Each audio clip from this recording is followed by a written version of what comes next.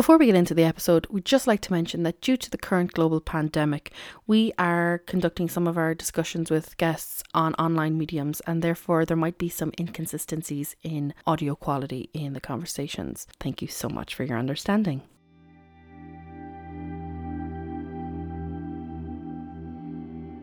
Please note that the topics, issues and areas discussed in this podcast may cause distress to some listeners, as well as the possible use of bad language.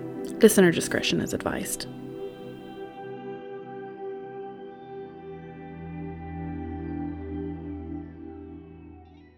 Hello and welcome back to Addressing the Elephant, the Mental Health Podcast. My name is Rachel and thank you for joining us in normalising and creating a space to have conversations about mental health. So this episode is following on, or is part two rather, of a two-part episode with Lorraine O'Connell from Sexual Health West. If you are just clicking into this episode, if you click back one, you can listen to the first part of this conversation. It was just a little too long, so I had to cut it into two different podcasts. But yeah, here we go with the second part. Enjoy. I find that typically when you talk about mental health to people, a lot of people kind of think about anxiety, depression, suicidal ideation, and that's kind of it. And I'm like, there's so many things that impact on people's mental health, and there's so many reasons people would seek support for their mental health. And one topic I kind of throw out and bring up with people is the topic of pregnancy related or infertility or like now the perimenopause, the menopause. I'm like, these are all real and valid things that are going to and do affect people. And there is, I know you said your friend had gone to a psychotherapist, but then she figured out that it was the perimenopause. But some people might actually, when they find out it's the menopause or perimenopause, would then also go and seek support for their mental health because like, this is what's happening. I, like you said, I'm grieving now the fact that I can no longer have children, if that is something I wanted to do, or even if it's something you didn't want to do, maybe now that the fact that that possibility isn't there for you to biologically have a child, because I'm going to throw in that asterisk because, you know, you can still adopt children, you can still foster all that sort of stuff, but also it's a massive part of it. And I try and bring the attention to people that are like, everyone has mental health, and there are so many things that we can talk about or that impact on our mental health. So why are we limiting it to like, oh yeah, that's just depression or anxiety? I'm like, I'm not dismissing those, but I'm like, this is a valid reason or area or commonality that a lot of people experience too with their mental health. That is so true. And, you know, I think you were given a definition of mental health by the World Health Organization. I was in the office and I'm going to listen to something Rachel did now. And I was going, oh my goodness, because I was thinking of the definition that they gave for your sexual health as well. And it's this like ideal, you're going, oh my goodness, imagine if everybody could tick off all those boxes. You know, and they talk about it being obviously linked to your mental health, to your sexual health and your mental health. And it's not just the absence of infirmity or a disease. And we should all be having this amazing, wonderful, pleasurable sex without coercion and discrimination. And of course, this is what we want for all our young people, for all our older people. But for lots of people, that is not what's actually happening, unfortunately. And it is a great kind of, you know, definition that's there that, you know, we want to aspire to, but it doesn't happen. And obviously people have situations where they have sexual experiences that may not be great. And I'm not even going to go down. That would be a whole other conversation. A whole other conversation. But just the whole pleasure aspect, I suppose, around sex as well. And when I was looking at just older women and sex, and again, through the perimenopause or the menopause, and like for some people, they have, and research has shown that they've gone, oh my God, have just had this sexual revolution and gone, this is fantastic. I'm not going to get pregnant. So I don't have to worry about that. And just feel completely liberated now because I'm a sexual health educator and promoter. I do have to say, whether you're in your teens, 20s, 30s, 40s, 50s, 60s, 70s, or in your 80s, you need to use condoms if you're having sex and a penis is involved. Just because obviously, you know, you can still get a sexually transmitted infection. And regardless of you being a sexual health educator, you should still practice safe sex, people, and be conscious of your health. But this is it. And, you know, there was, if you look at the figures for STIs, there was one situation where I was looking at it and yeah, there were rises in people who were in their 60s, 70s, and even older. And it was where they were just thinking, sure, now, if it was within a heterosexual relationship, sure, I'm not going to get pregnant or she's not going to get pregnant, so we won't use a condom. But yeah, so women then, as they were getting older, having these wonderful sexual experiences, but often what can actually happen as well, though, because again, all down to our hormones, Rachel, There can be all this vaginal dryness going on, and Mhm. often that can cause painful sex for people. So, we are always saying, even within our school programs and stuff, if people even are even having sex for the first time, and obviously this is within a lovely, fabulous, consensual relationship with somebody, lubricant is the way to go, Rachel, lubricant. Mhm. And there's amazing stuff out there. And I was looking up actually Sex Shop as well. So this is an Irish sex shop online, sex Oh, boutique.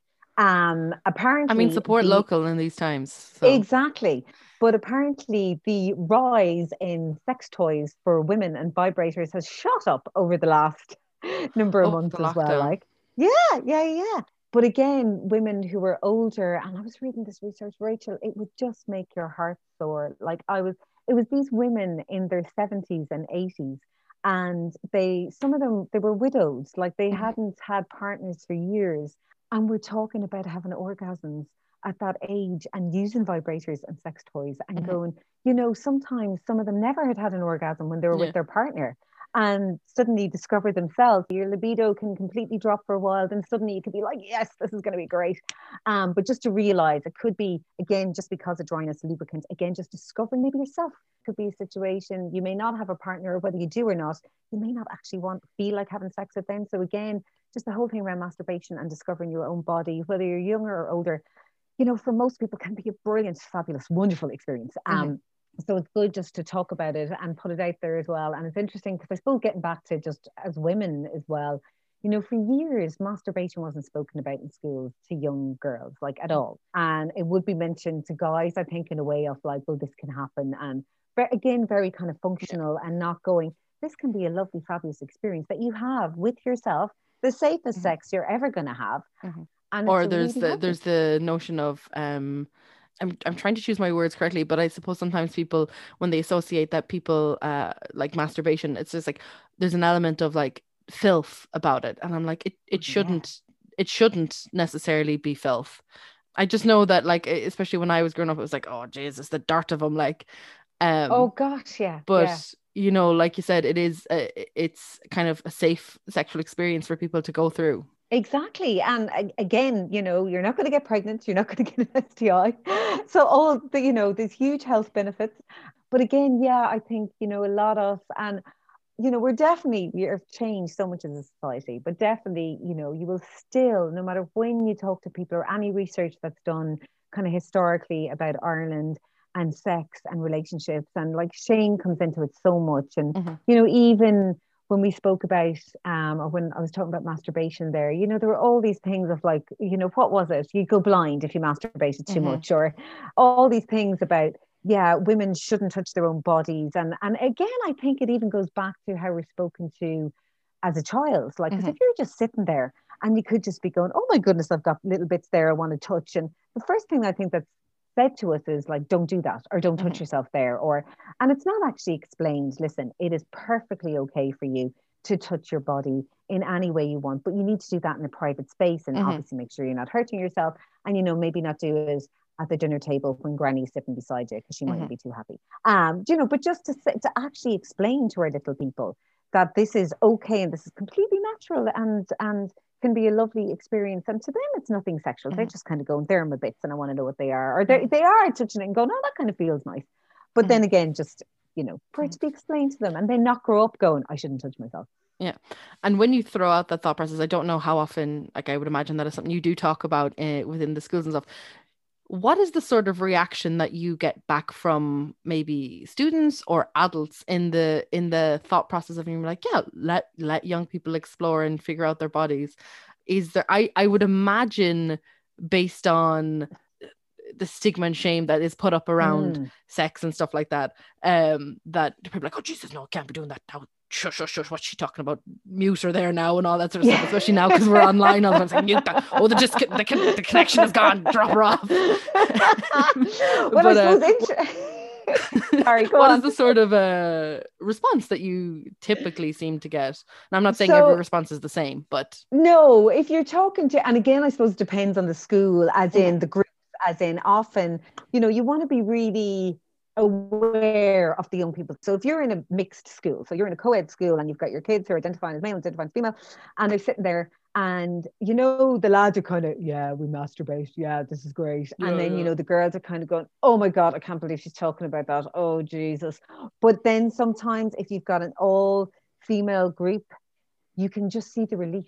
Or else they're like, oh my goodness. So it's definitely giving them, you know, again, this is a choice, but this can be a really good way to actually explore your own body and know what you want and what you don't want, what you like and what you don't like. And because they've no idea when they're, you know, at the age of, let's say, even in third year, or say, even if it's, you know, we would talk about it with our sixth class kids, which would be 12 and 13. Kids generally, or young people, would be like, okay, I'm really relieved that she's actually talking about it, to know that this is okay. And we kind of give them, just, we would say, listen, there's importance, kind of, not rules, but just make sure you're doing it in a private space. Make sure that you're not hurting yourself, and then make sure that it's not interfering in your relationships, or interfering that you can't, you know, that you're masturbating so much you can't get up for school in the morning. When we talk to parents, so it can just, again, parents, I think, are just, they're generally very happy that we would speak about it. I suppose in a way we could argue that we've slightly gone a little bit off topic, but it's all relevant and full circle. Like, again, this is what I'm saying, is there is so many things interact or impact on people for different reasons. And I'm like, so for me to say, no, sorry, actually, this isn't relevant for me, so I don't think we should talk about this at all now.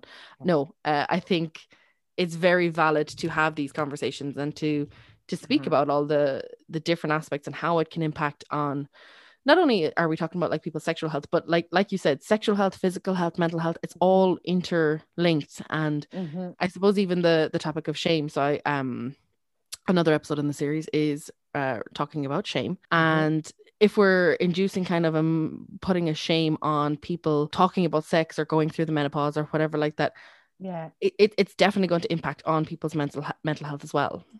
Yeah, no, of course it is. And I suppose one of the things that we would generally talk about as well, and often when I'm doing different workshops, Rachel, or just even just thinking about it, and if we all thought about, I suppose, again, how, and I mentioned this already, but just how we learn about relationships and sexuality and just the messages we receive. I suppose that's the important thing.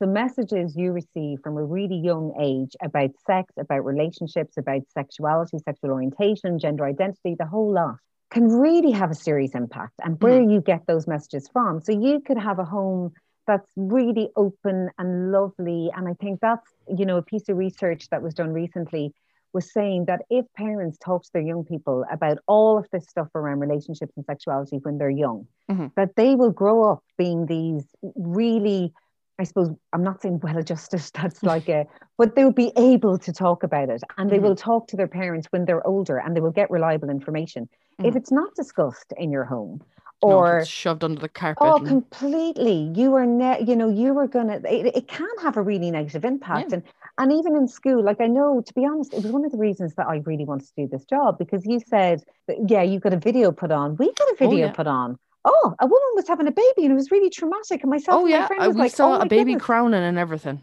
Oh, but we ended up being left going, oh my goodness, there was nothing about contraception. We weren't told how not to get pregnant. And we certainly weren't told anything about sexually transmitted infections.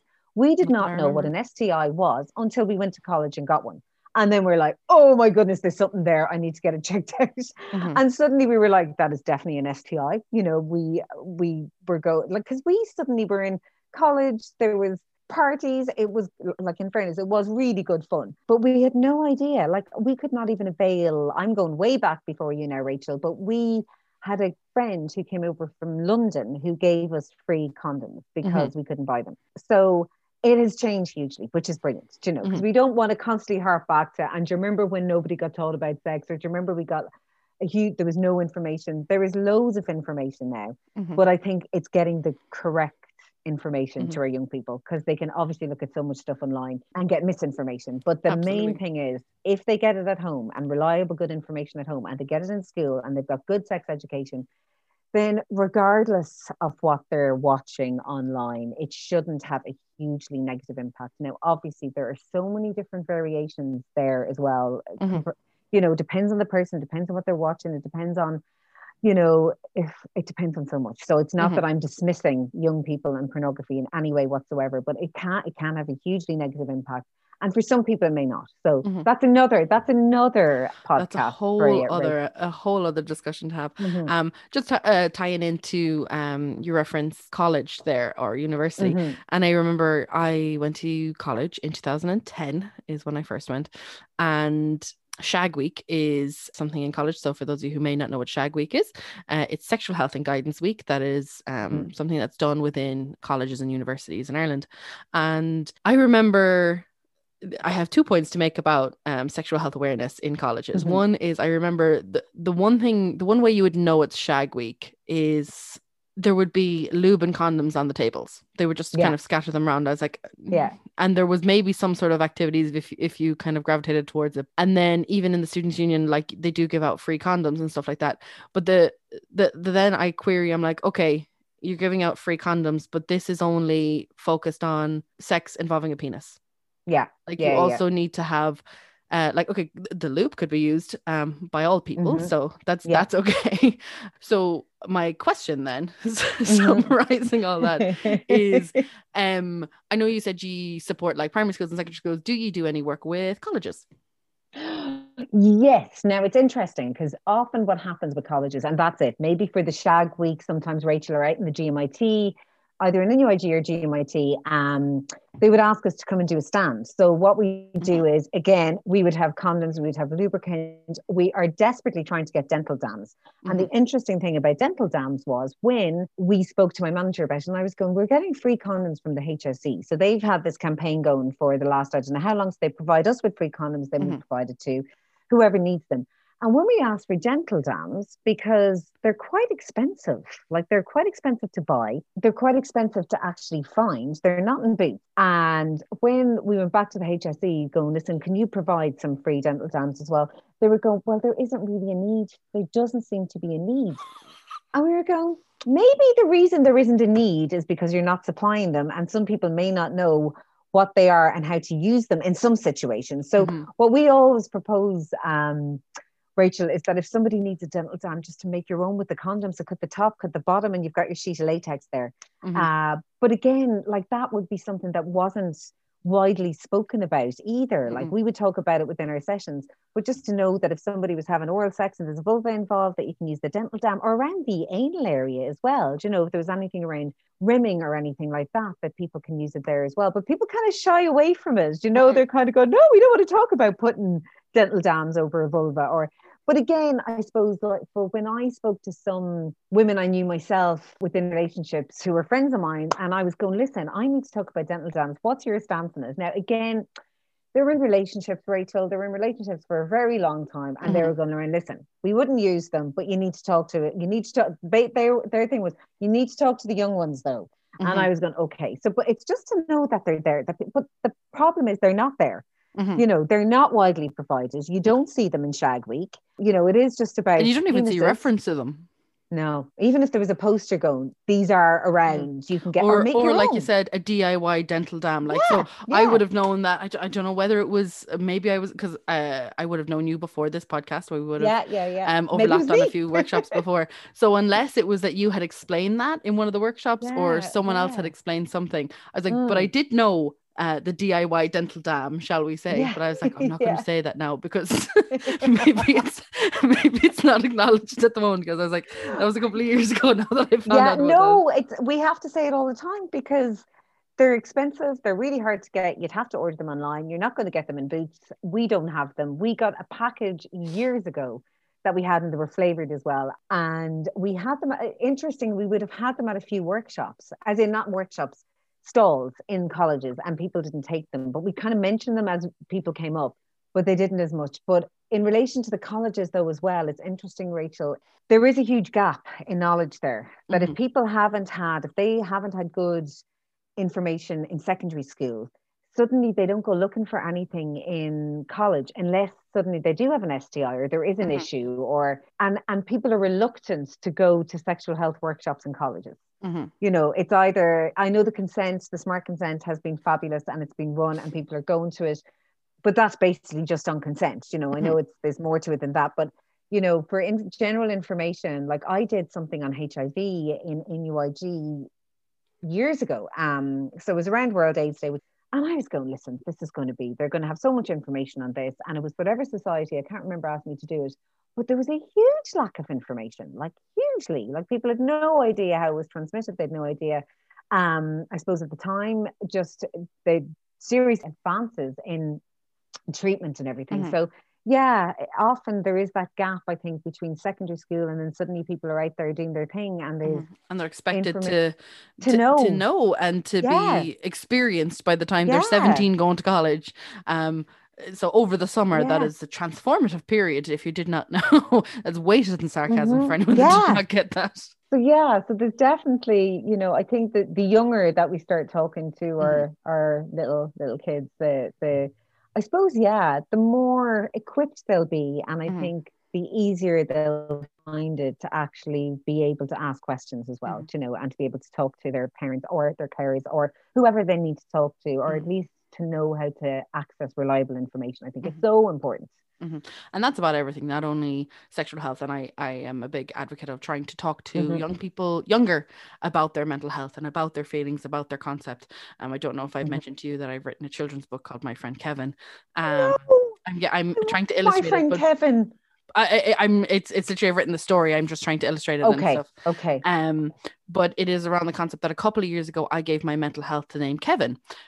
Because on the days that I know, so I would also be claustrophobic. So on the days I'm anxious because of my claustrophobia, that makes sense. But then there's the days I'm irrationally anxious for no reason. And Kevin's just being a dick.